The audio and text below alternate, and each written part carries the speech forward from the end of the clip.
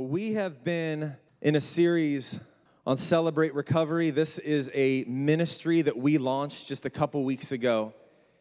And to introduce you to what the heart and the vision of Celebrate Recovery is, we wanted to do a message series, an 8-week message series, digging into the DNA of Celebrate Recovery.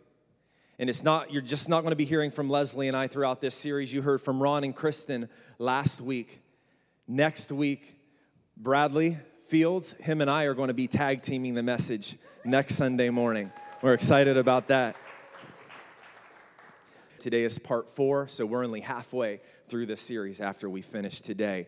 This series, it's called The Road to Recovery, and it's actually a message series by Pastor Rick Warren out of Saddleback Church in Texas. Saddleback Church is where Celebrate Recovery was birthed, and now it is in far over 30,000 churches worldwide. Over 2 million people have gone through Celebrate Recovery and found freedom because Celebrate Recovery is completely based off of the Word of God.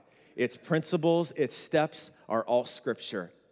And we know that the Word of God brings freedom and brings healing and wholeness.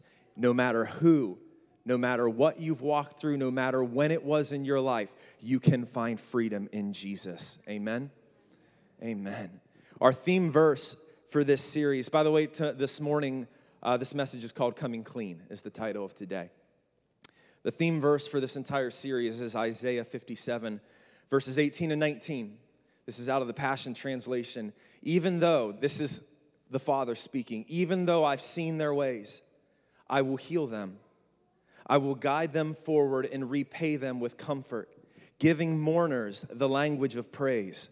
I offer peace to those who are far from me, and I offer peace to those who are near, and I will heal their deepest wounds, says Yahweh.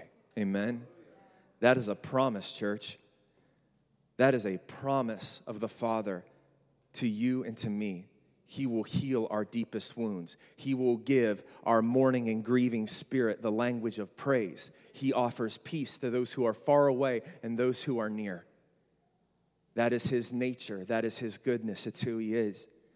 So recovery, these 8 weeks, we take the word recovery and we break it down into 8 parts based off of each letter of the word. It's an acronym for recovery. The first, R. Realize, this was week 1, realize I'm not God. I admit I am powerless to control my tendency to do the wrong thing and my life is unmanageable. This is prior to Jesus. Before Jesus, I'm powerless to control anything in my life. My tendency to do the wrong thing and my life is unmanageable. Next, E, earnestly believe that God exists, that I matter to Him, and that He has the power to help me recover.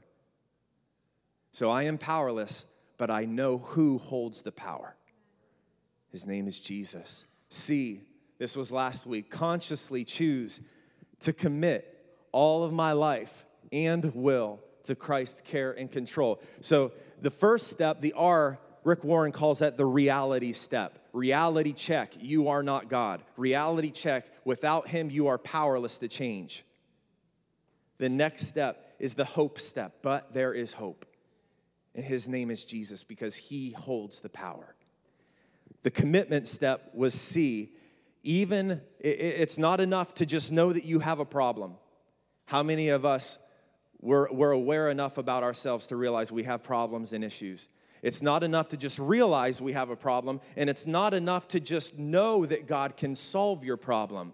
We have to commit. We have to surrender. We have to submit everything in our lives to His care and His control. And then today, this is called the house cleaning step. The fun one. No, it's not the fun one. It's probably the hardest out of them all. Openly examine and confess my faults to myself, to God, and to someone I trust. Gets real and raw in this step. Openly examine and confess my faults to myself, to God, and to someone I trust. Let's read that out loud together. Read it with me. Openly examine and confess my faults to myself, to God, and to someone I trust. The reason this step is part of the recovery process is because of guilt. Guilt, everybody say guilt. Guilt keeps us stuck in the past. It keeps us from growing. It keeps us from becoming all that God wants us to be because we are constantly looking in the rearview mirror. We're constantly looking behind us at our mistakes, at our struggles, at our hurts, at our habits, our hang-ups. And we get so focused on what is behind us, we can't see anything that is in front of us. And it all stems from guilt and shame and condemnation that keeps us looking behind. And that's why this step is essential to the recovery process. To truly live in the abundant life, we cannot live in guilt. Listen, guilt, shame, condemnation was never a part of God's plan for your life. No matter how much you believe you deserve what you're feeling, you deserve what's happened to you because of choices and decisions that you made. Guilt, shame, condemnation, it was never a part of his plan. It is the enemy. It is his deception. It is his lies that steal and rob your joy and your peace. We've all made mistakes and we have regrets. We've been there. We have remorse. We have things that we wish we could turn the clock back on. If only I could go back in time and fix this. If only I could go back in time and do this different. If only I could go back in time and say this differently. I would avoid so much pain. I would avoid so many regrets. I would avoid so much shame. And as a result, we carry guilt around, consciously and subconsciously. This is very important. We consciously carry guilt around. It haunts us. Like I said, we continually dwell on the past. But a lot of times we subconsciously carry guilt around.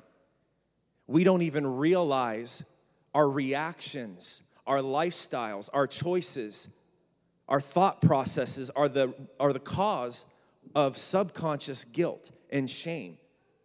But we don't label it that. We have a whole bunch of other labels we put on it, but it's not guilt and shame. We may deny it. We may repress it. We may blame others for it. We may excuse it. We may rationalize it away. It's okay. It's all right. It's not that big a deal. Everyone was doing it. It was a long time ago. It's in the past. What's in the past is in the past. I'm good. I'm cool. I'm fine. But its effects live with us. Psalm 32, verses 1 through 2. Oh, what joy for those whose disobedience is forgiven, whose sin is put out of sight. Yes, what joy for those whose record the Lord has cleared of guilt. What joy for those whose record the Lord has cleared of guilt. He doesn't just cover it up. He doesn't just turn a blind eye to it. He clears your record of guilt, whose lives are lived in complete honesty. So the reason for this step is so we can get out of the jail cell. The door is open. We did a message about this a couple of years ago. The door is open, but we sit in the cell by our chains, in our known comfort of, I deserve this. This is where I'm supposed to stay because I'm familiar with it. And guilt becomes something we live with, we walk with, we talk with, like he was saying. The reason for this step is to finally walk out of the cell. Get out. Leave it behind. Not even behind. What is it? It says in Psalms, your transgressions are forgiven as far as the east is from the west. And we know it here. We hear it, but we still repeat. What happens to us if we hold on to guilt? What happens to us if we stay in the cell? Guilt destroys my confidence, number one. Guilt destroys my confidence as a person in my relationships. It destroys it. I cannot be a confident person while carrying guilt because I'm always worried about someone finding out the truth about who I really am. We're afraid of other people, and it destroys our confidence. Many years ago, Sir Arthur Conan Doyle, the guy who wrote all the Sherlock Holmes books, played a prank on 5 of the most prominent men in England. He sent them an anonymous letter that read, "All is found out, flee at once."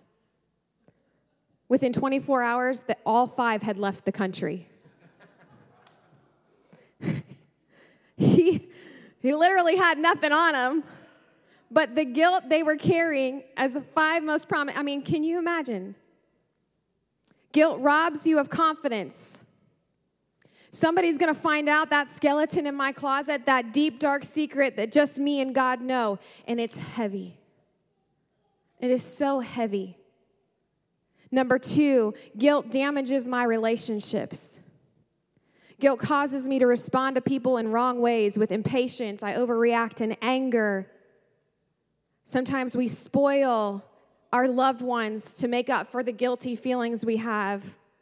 Maybe we feel like we've let our kids down, and so we buy them all the things because that should show them how much we love them, and that helps us feel better about the guilt we're carrying. It damages relationships. You push people away, or you only let them in so close, right? And this could be even spouses that have been married for a number of years. But if he knew this about me, but if she knew that about me, I can't be that real with anyone because what would happen? And the enemy wants us to fear each other because there's a verse that says, when you confess your sins one to another, there's healing, right? So he wants us to push people away. He wants us to live in our cell. He wants us to hold on to our guilt and walk around bearing the weight of it. And these unresolved problems destroy marriages, destroy relationships, destroy families. Guilt is a thief. Guilt keeps me stuck in the past. Travis said it, and he talked about it a couple weeks ago. It's like driving a car and constantly looking in the rearview mirror. Where are you going to end up? Not good. We can't constantly be looking in the past and saying, if I would have, if I could have, or I just did. It gives perspective, but you can't focus on it or you'll never get anywhere. So when you look in the past, what you need to see is, look where I am now. Glory to glory, right? Let's change the language. Let's change the verbiage. Let's start speaking life over ourselves. I'm not to that part of the message. Got to stick to this part. But seriously, okay, all right, back to this. Guilt tends to replay in our minds the things you wish you could change, but are never going to. Guilt cannot change the past, just like worry cannot change the future. Boom, shakalaka. I'm going to say it again. Guilt cannot change the past, just like worry cannot change the future. Guilt makes you sick and miserable. Psychiatrists say 70% of people in hospitals today would be home and well if they could let go of their guilt. When I swallow my guilt, my stomach keeps score. If I don't talk it out with God and to others, I take it out on myself. It's very important to get it out to the Lord and to someone you trust. We're going to get there. But isn't it funny how so often our physical pain, and I'm not saying every sickness or everything we're struggling with, but so often how a headache or our muscle tension or the things we deal with, it's because we're holding on to something and we're trying to control and we're trying to fix and we're trying to make better, or we feel the weight of it and it affects your physical body. We are body, soul, and spirit. It is all connected. That's how He created us. So when we internalize guilt that Travis said and that Jesus said we're not made to carry, it affects our health. It affects our mental health. It affects our spiritual health. Can anybody say amen to that? I can say amen to that. I have experienced it. This step separates the men from the boys. This is hard because you're looking at yourself in the mirror and you're saying, well, what do I feel guilty about? What am I carrying? And it's truly doing the work. You can't just say, Jesus, I love you and thank you for forgiving me. I'm free. You are free indeed, but now you need to walk out your salvation and say, okay, what is pulling me back into my old life? What's weighing on me? What's trying to drown me? And clip it off one at a time. Prune it off. Get it off. Get the guilt removed from your life, because that is not how you're supposed to function. You can't function with a millstone around your neck, right? In Proverbs 28:13 says, if you cover up your sin, you'll never do well. But if you confess your sins and forsake them, you will be kissed by mercy. My favorite scripture is, it's his kindness that draws us to repentance. So if you hear a voice of anything other than a loving father saying, I love you, child, come home, you are hearing the enemy's voice.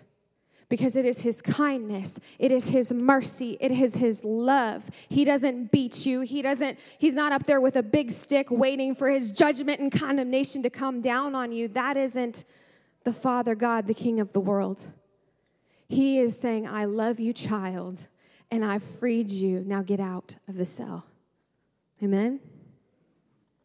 Now how do we do it? How do we do this step? Have you ever heard someone say before, what I'm about to tell you, it's simple, but it's not easy. There's a difference between something being simple and something being easy. This step is simple, but let me tell you, it requires a whole lot of courage to truly walk this step out. How do we do it? So there's 5 parts to this step. How do we do it? Take a personal moral inventory. Now, I'll be honest with you, I've not done this yet. It's soon approaching, though. Leslie and I, we're both walking through our recovery, and this is the next step for us, is to take a personal moral inventory. What does this look like? You get alone by yourself with a pencil and a notepad, and you say to yourself, what do I feel guilty about? Where is there shame in my life? Why am I feeling shame? Why am I feeling regret? What regrets do I have? And then you ask the Holy Spirit to help you. This is not a self-loathing session to where you just beat yourself up and beat yourself up. You ask the Holy Spirit, reveal to me, where is there shame in my life? Where is there guilt in my life? Where is there condemnation? You ask the Holy Spirit to help. Ask him, what are the things that I'm consciously and subconsciously feeling guilty about? Lamentations 3 verse 40 says, let us test and examine our ways. There's wisdom in this, self-reflection, examining our ways, examining our thoughts. Psalm 139, David says, search me, O God, and know my heart. Test me and know my anxious thoughts. Point out anything in me that offends you, and lead me along the path of everlasting life. Psalm 139, 23 and 24. How many of you want to be led along the path of everlasting life, of peace, to be planted like a tree by still waters? I do. But you don't just arrive there. You have to say, search me, God. Point out anything in my life that is hindering me from walking in complete freedom with you. Things that go way back in my past, some things I may have even forgotten about, or I've hid so well, I don't even know where they are myself. Be real. This step, it takes time. When you're writing out this inventory, it's not going to happen in 10 minutes. Rick Warren said the first time he did it, it took him 3 to 4 hours to work through all of this, to be that real, raw, and honest with God. And it takes ruthless honesty, not pretending that everything is fine. Why do we need to do this? Why do we need to put it in writing? Rick Warren, he said, I love this, thoughts. How many of you feel like there's two monkeys in a yo-yo inside of your head sometimes, right? Your thoughts are all, just going crazy on you. Thoughts disentangle themselves when they pass through the lips and the fingertips. Thoughts disentangle themselves when they pass through the lips and the fingertips. When you speak something out or when you begin to write something out, it brings clarity. It forces you to be specific and face reality. When you can see it or when you can hear it, it forces you to face reality about things that you have been carrying for so long that you were never meant to carry. Leslie's going to talk about that a little bit more. So that's one. Take a personal moral inventory. Step 2, and how do we do this? Accept responsibility for my fault. Accept responsibility for my fault. Now listen, this has been a struggle since Genesis chapter 3. It's her fault. She made me do it. Blame her. Bad Eve, right? We have such a problem sometimes accepting responsibility for things that are our fault. We don't want to face that reality. Proverbs 20 says, the Lord's light penetrates the human spirit, exposing every hidden motive. Rick Warren says the greatest holdup to healing, the healing of my hang-ups is me. The greatest holdup to the healing of my hang-ups is me. It starts with me being radically honest about the problems in my life. We make excuses. We say things like, if I would just change towns, if I would just change jobs, if I would just change relationships, if I would just change churches, I would be different. I would know more. I would grow more. I would find more freedom. Life would be better if I would just change this or change this or change this. The problem is you're still there. How many of you have heard this said before? What is the common denominator in every one of your failed relationships? Me. We have to be willing sometimes to say, there are things in my life that are my fault, and accept responsibility for those things. And don't make an excuse. Accept responsibility. 1 John 1:8, if we boast that we have no sin, we're only fooling ourselves, and we are strangers to the truth. If we say we have no sins, we're fooling ourselves. If I really want to stop defeating myself, I must stop deceiving myself.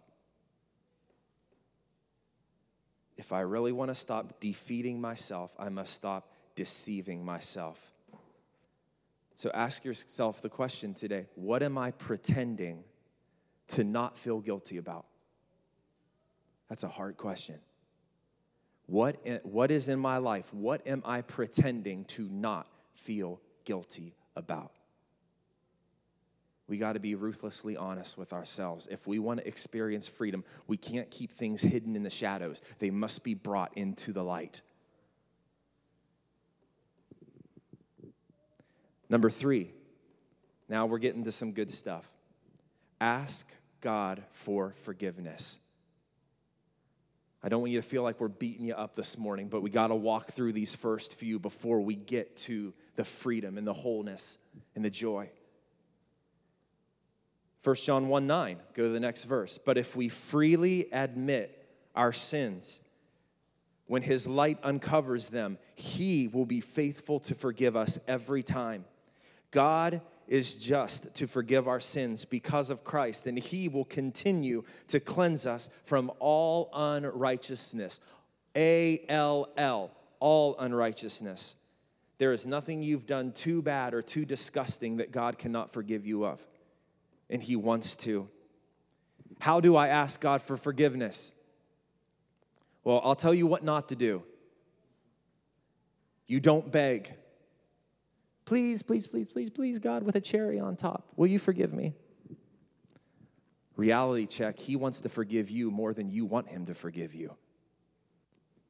He is a forgiving, loving, compassionate Father. He wants to forgive you. Don't bargain.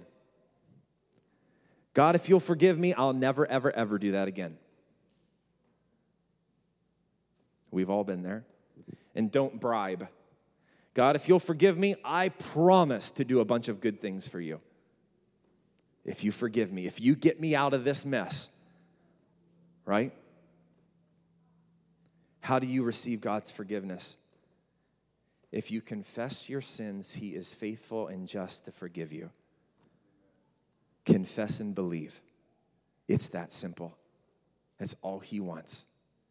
Confess and believe that he is God, and he will forgive you. You may say, you don't know what I've done. I couldn't be forgiven from this. There's no way. You are dead wrong. If you've ever felt that, if you've ever heard somebody speak those words to you, it is a lie. There is nothing that God will not forgive you from. If you humble yourself and you admit and you confess and believe, he will forgive you. Look at this verse. But there we go. Come now, let's settle this, says the Lord. I love how the NLT puts this. Let's settle this, God says. Though your sins are like scarlet, I will make them as white as snow. Isaiah 1:18. Number 4. Here's the fun one. Get ready. Admit my faults to another person. This step is essential. You can't just turn a blind eye to this one. Oh, I don't see that. It's not there. Nah, it's not important. Nobody else needs to know, really. Just me and God. We're good. James 5:16. Confess your sins to God, and you will be healed.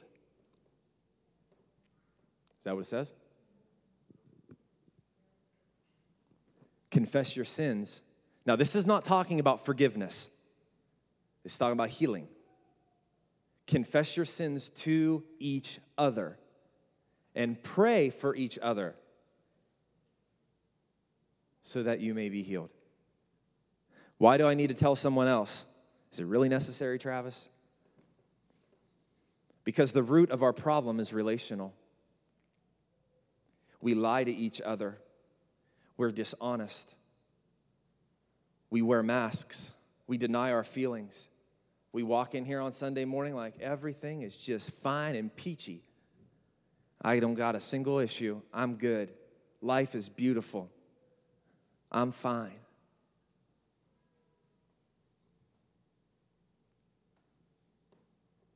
It isolates us from each other. We don't even realize it. And we end up living in shame. And it makes us insecure. And we become sick. Rick Warren says, I'm only as sick as my secrets. I'm only as sick as my secrets. And we feel like we're protecting ourselves, or we feel like we're protecting others if we're not honest. We've been sitting through some incredible open share groups, our small groups in Celebrate Recovery.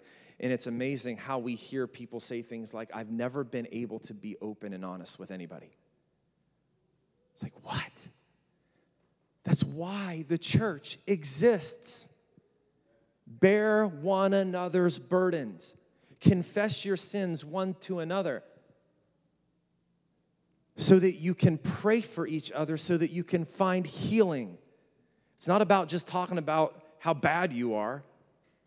It's so that we can pray and be healed and find freedom and walk in the abundant life that Jesus came to give us.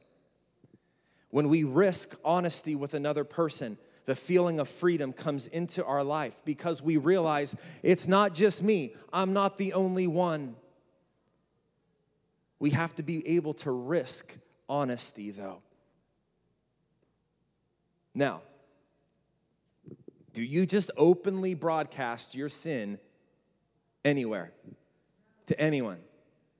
Do you just, Get on Facebook, all right? Status update. I'm about to list everything I've ever done wrong in my life.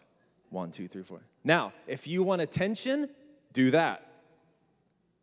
If you want healing, don't do that. Here's something else you don't do.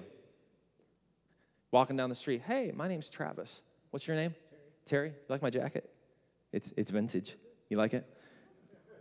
Terry, can I just tell you every single wrong thing I've ever done in my life and how big of a screw up I am?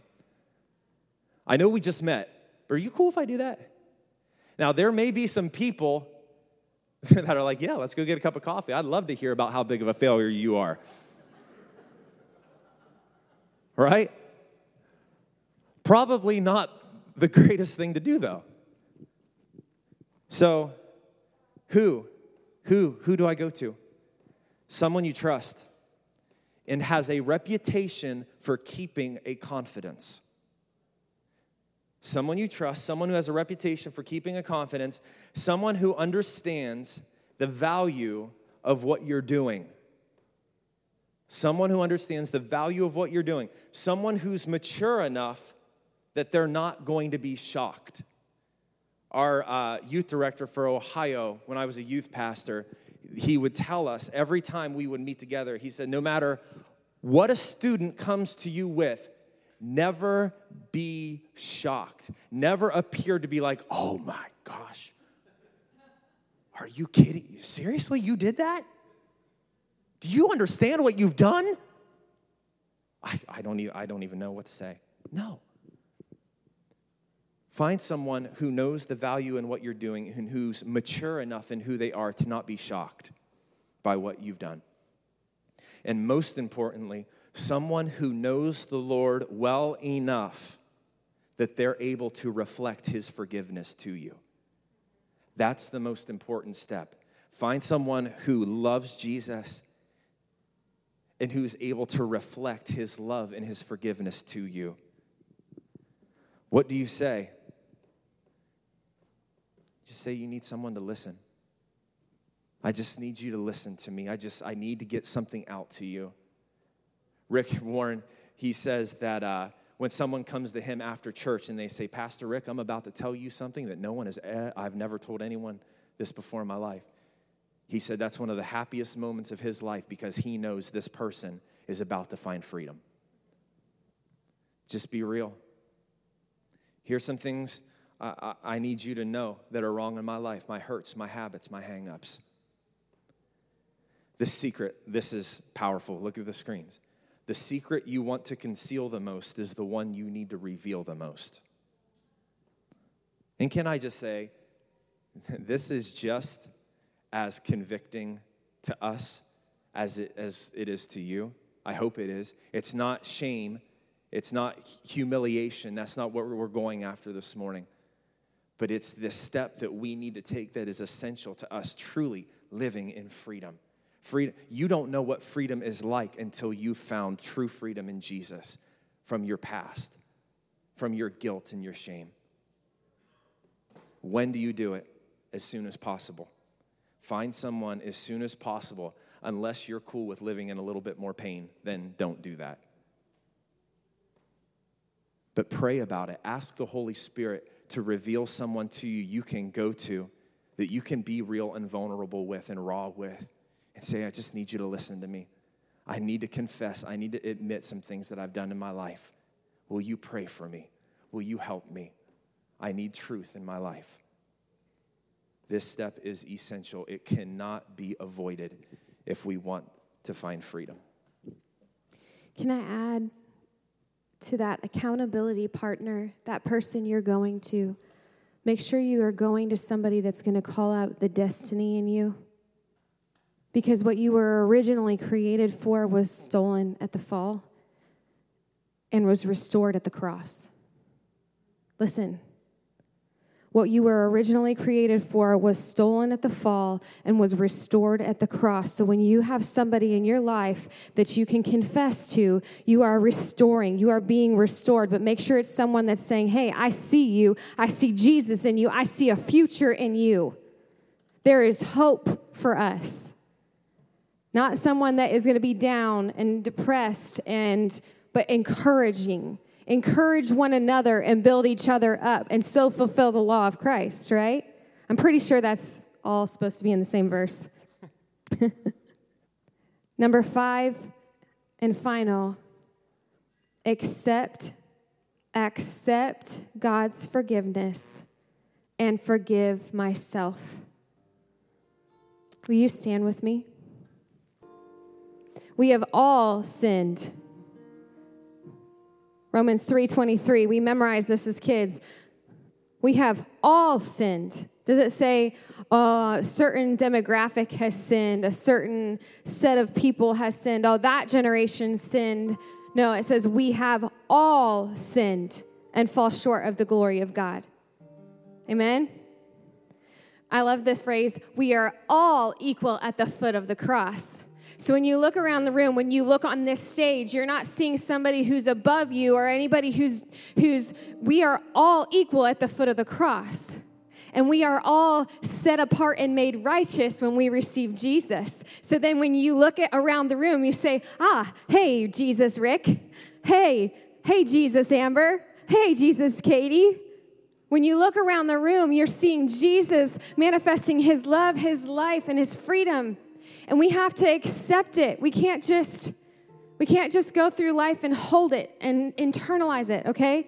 We have all sinned and are in need of the glory of God, yet through his powerful declaration of acquittal, God freely gives away his righteousness. His gift of love and favor now cascades over us, all because Jesus, the Anointed One, has liberated us from the guilt, punishment, and power of sin. For who the Son sets free is free indeed.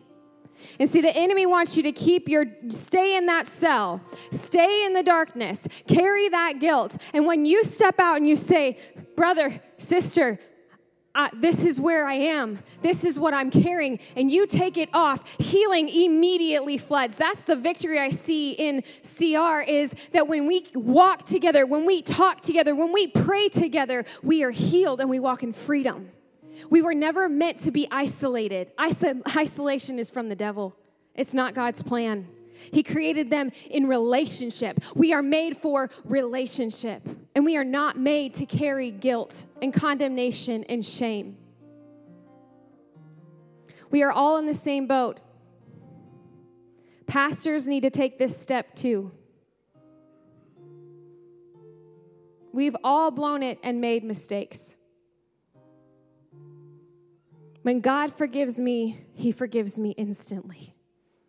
He doesn't say if you do this, this, and this, then you'll be forgiven. If you pray this many times, if you give me this many minutes, if you do this, then you'll be forgiven. No, it's instant. It's instant. It's done. It's finished. It is finished. So now the case is closed. There remains no accusing voice of condemnation against those who are joined in life union with Jesus, the Anointed One, Romans 8:1. There is now no condemnation for those who are in Christ. What does that mean? You are completely 100% forgiven. And working that out, receiving that forgiveness, and then giving that forgiveness to yourself and to others. Holy moly, freedom. You're going to wake up in the morning and you're going to encounter joy. You're going to lay down at night and you're going to encounter peace. I was thinking about the type of guilt that people carry around. And some of it is so dark and so heavy. And the enemy lies in it and twists it. Like you said, a monkey in a yo-yo. 5 years ago in October, my husband and I had a son. And many of you know this story. And he was born into heaven at 38 weeks. And when you're walking through the fire, the enemy tries to do anything he can to destroy you and destroy your hope in Christ and blame you for what happened.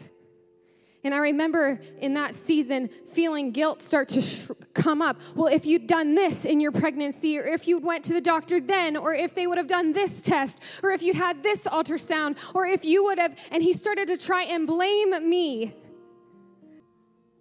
Travis got a hold of my face, and he said, no.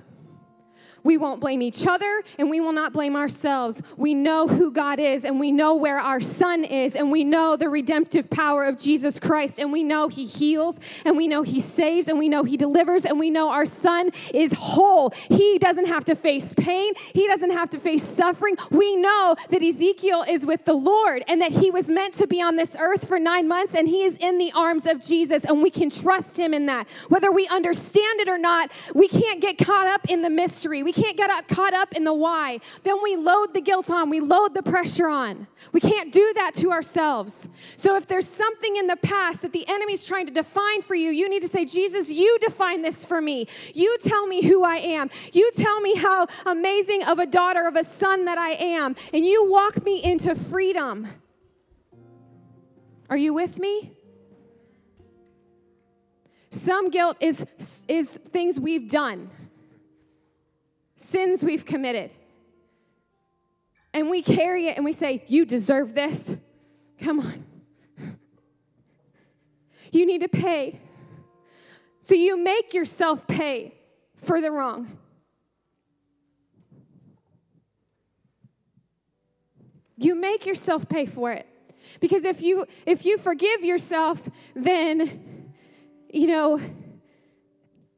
it just can't be that good. Jesus just can't be that good.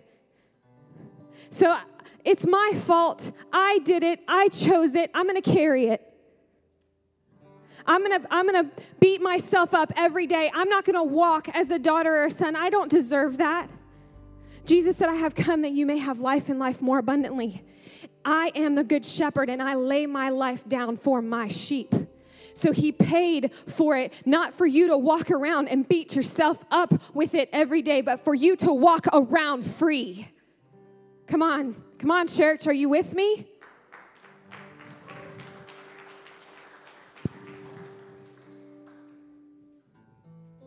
You see, from the beginning, from Genesis, he created us to be in right relationship with him.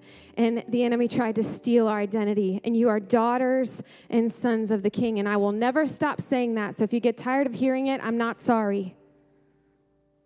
You are a daughter, you are a son. And who the Son sets free is free indeed. Amen? So today, in this moment, we examine our hearts. And today I see things that have been on you for years just falling off. Falling off.